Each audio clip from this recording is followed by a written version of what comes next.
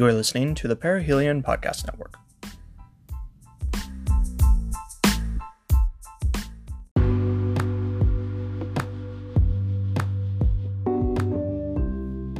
Thank you for tuning in to this episode of the Rapple Podcast, presented by the Center of Research Excellence in Indigenous Sovereignty and Smoking and Perihelion Creations. We hope that you enjoyed the episode. Hello everybody, my name is Michael McGrady, and I am a journalist from the United States working with the Center of Research Excellence for Indigenous Sovereignty and Smoking in Auckland, New Zealand. I am here with Dr. Marewa Glover, the Center's director. Hi. And we're joined with a very special guest from Australia, consumer vaping activist, Broony Saint. G'day, how's it all going? Marewa, do you think you could maybe describe how you met Broony first and, maybe kind of give us an introduction leading into this special episode, and, we can start getting really in-depth. Sure. Thank you, Michael, and thank you, Broony, for joining us. It's really great to catch up with you, Broony. It's been quite a long time. So just to give you some background, Michael, I first met Broony on Twitter, actually. His handle is I am Broony, Broony. Broony is very prolific on Twitter and Facebook, and this was about over 5 years ago. So vaping was very new here in New Zealand. Broony's been, active and persistently advocating for vaping, I think, a lot longer than even I have. I was really, really keen to learn from vapers everything I possibly could, and they were so rare here in New Zealand. I would see someone vaping down the street and race after them and introduce myself and say, I'm just really interested to find out about why you're vaping, how you found it. And, it's really funny thinking back now.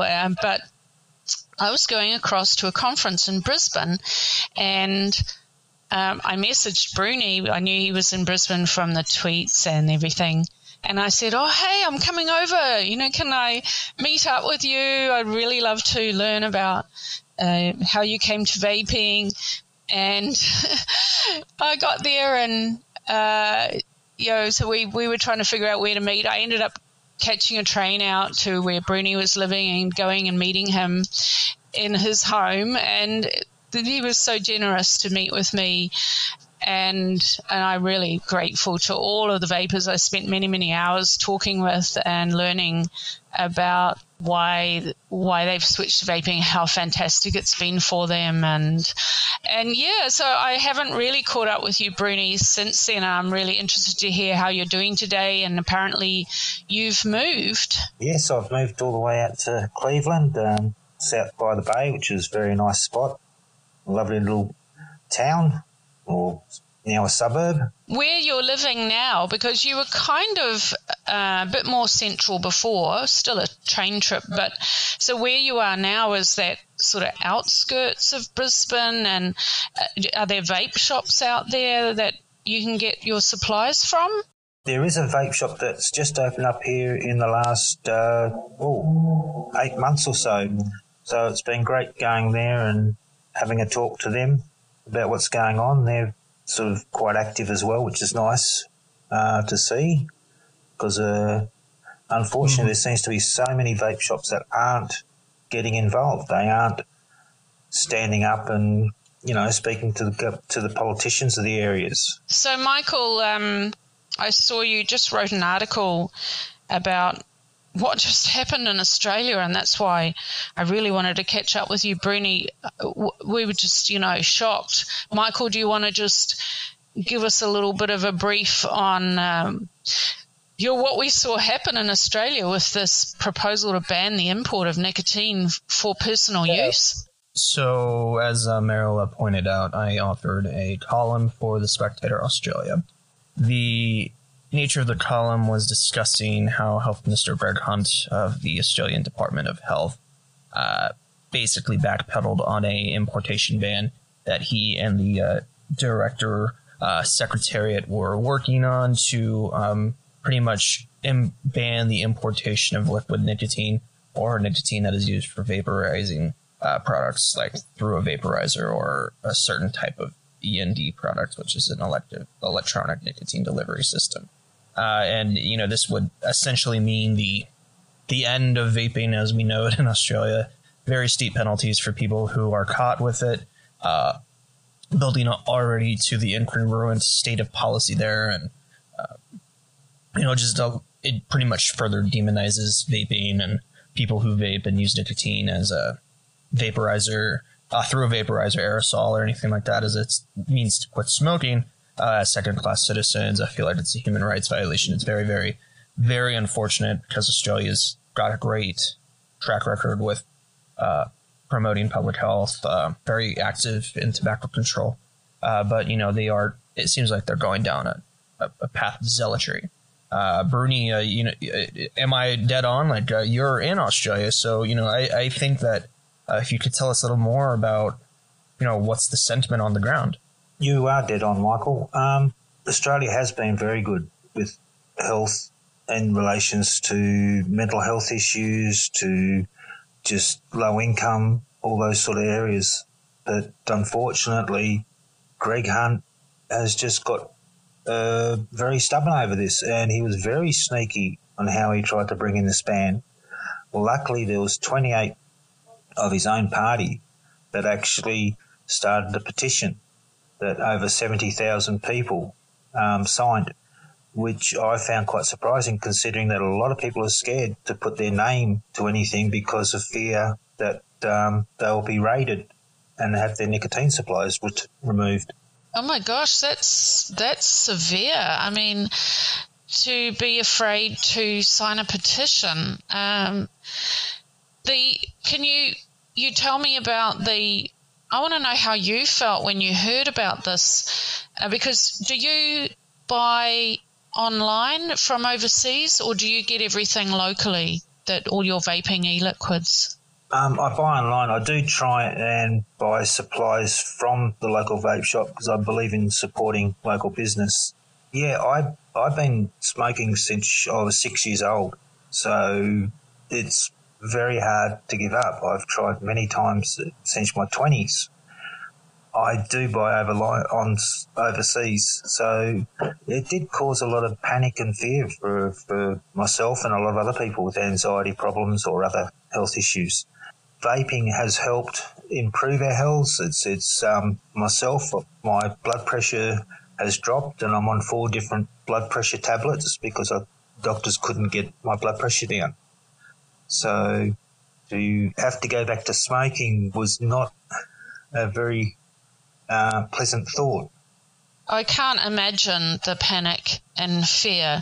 That law changed and it was going to come in really, really quickly too and not give people time. So what happened here is that the manufacturers of vape e-liquids in New Zealand and suppliers, they were inundated with orders from Australia and basically their shelves were stripped bare, and really huge phenomenon.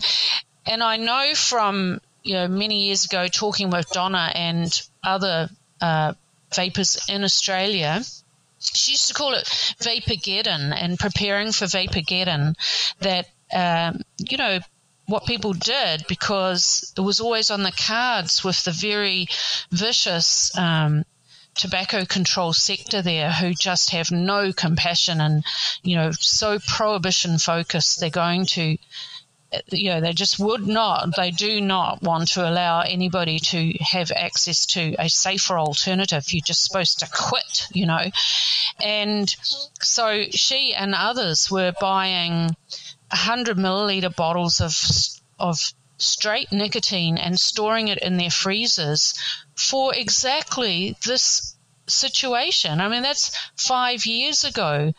They were afraid of this happening. So to actually hear it announced, and I was like, it just should not be a situation people are pushed into to have to start thinking about going to the black market, to have to be stockpiling nicotine in your house, in your freezer, to see you through so you don't have to go back to smoking. Just incredible, Broony. It is incredible. The problem also is that you can only buy 3 months at a time. So that would have made a lot of people panic. So we really need to fight this. we can go on and on about Australia, especially, the incongruency with state law to federal law, the fact that the Therapeutic Goods Administration in Australia treats nicotine for recreational use, especially liquid nicotine, as an industrial poison under the poisons rule. And then in addition to that, you have this conflicted discussion, this arena of discussion. I think the most recent public health group was the Royal Australian College of General Practitioners. They recognized the vaping as a harm reduction method. There is sentiment in the country, from my understanding, Broony, but why aren't we seeing this, this interest even more among physicians like there are in the United Kingdom? Seriously, I think a lot of it is because of the lies that are being told about nicotine, and about not so much nicotine but about e-liquid. There are some areas which need regulation, and it's getting it to be accepted, and the physicians just same thing. It's because of the lies, because of the people like who have been putting out a lot of misinformation that the physicians have. I do recall seeing an article of a local tobacco control person saying, look, what's the problem? You can go to your doctor and you can get a prescription for it.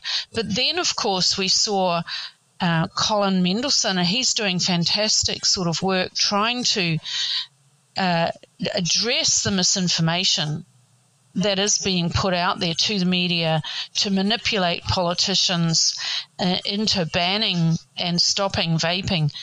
And apparently, Broony, very few general practitioners and doctors in Australia will prescribe nicotine. Well, currently there's 9 doctors throughout the whole of Australia.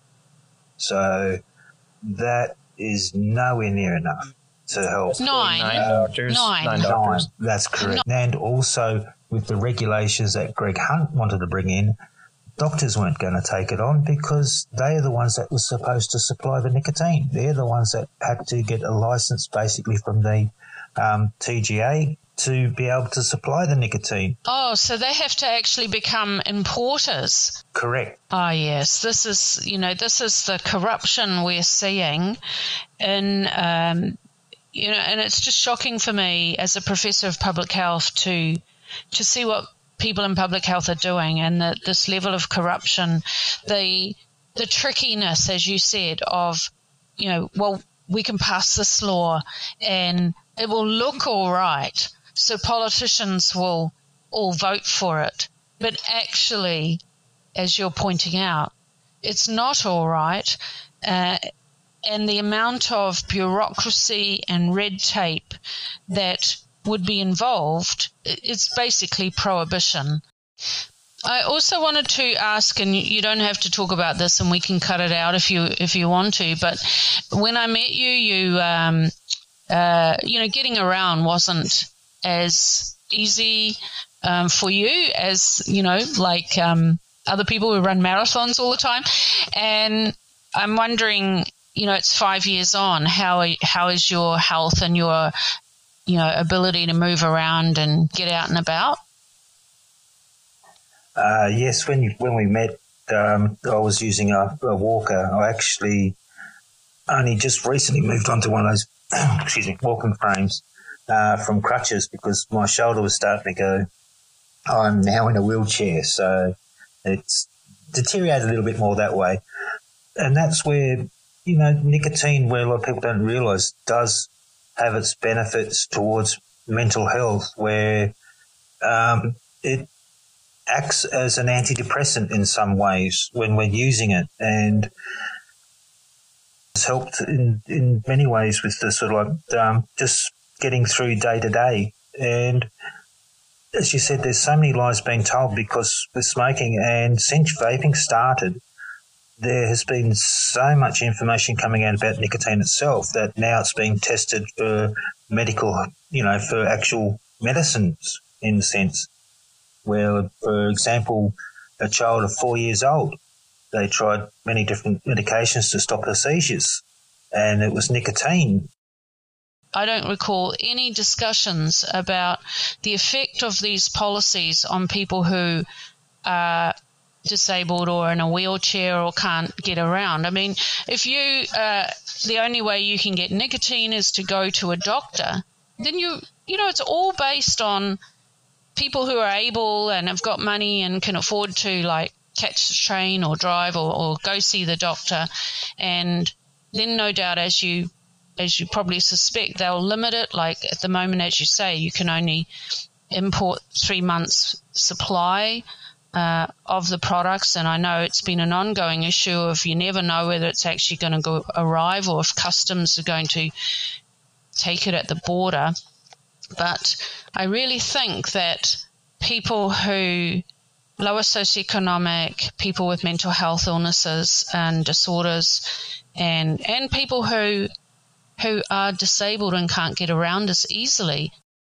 The interesting aspect of this ban, if I'm just going to go in really quick, it was supposed to go in effect on July 1st.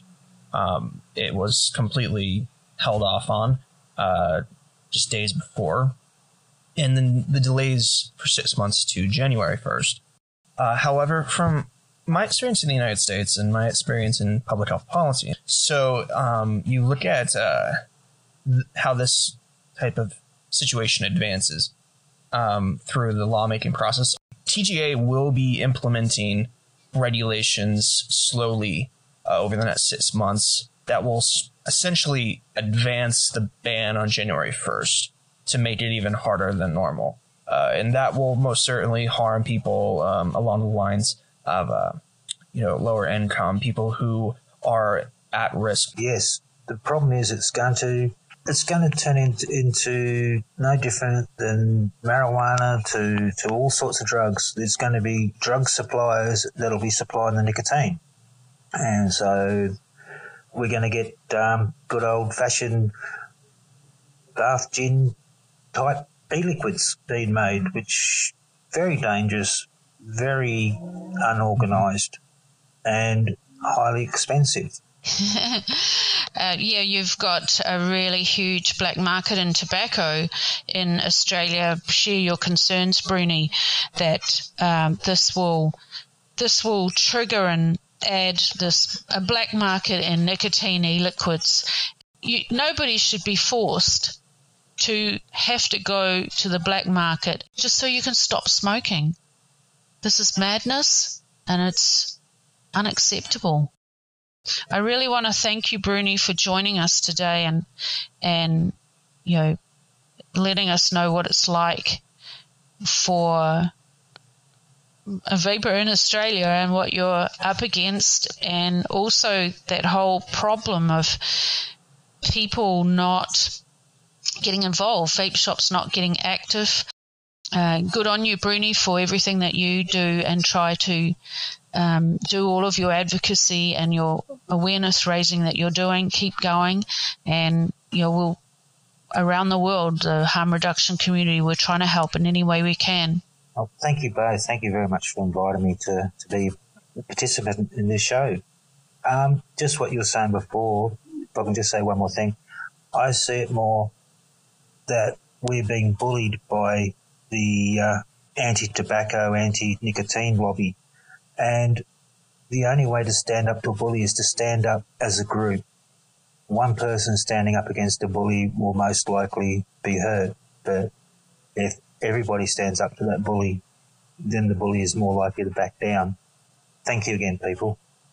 Thank you. Ladies and gentlemen, Broony Saint, Dr. Marewa Glover, Michael McGrady, thank you again for listening to this episode of the Ralpo podcast.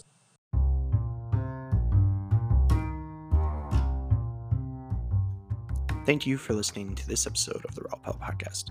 It is directed by Michael McGrady, produced with Parahelion Creations in association with the Center of Research Excellence in Indigenous Sovereignty and Smoking. The main subject is Dr. Marewa Glover and her staff of the center and her work in tobacco harm reduction.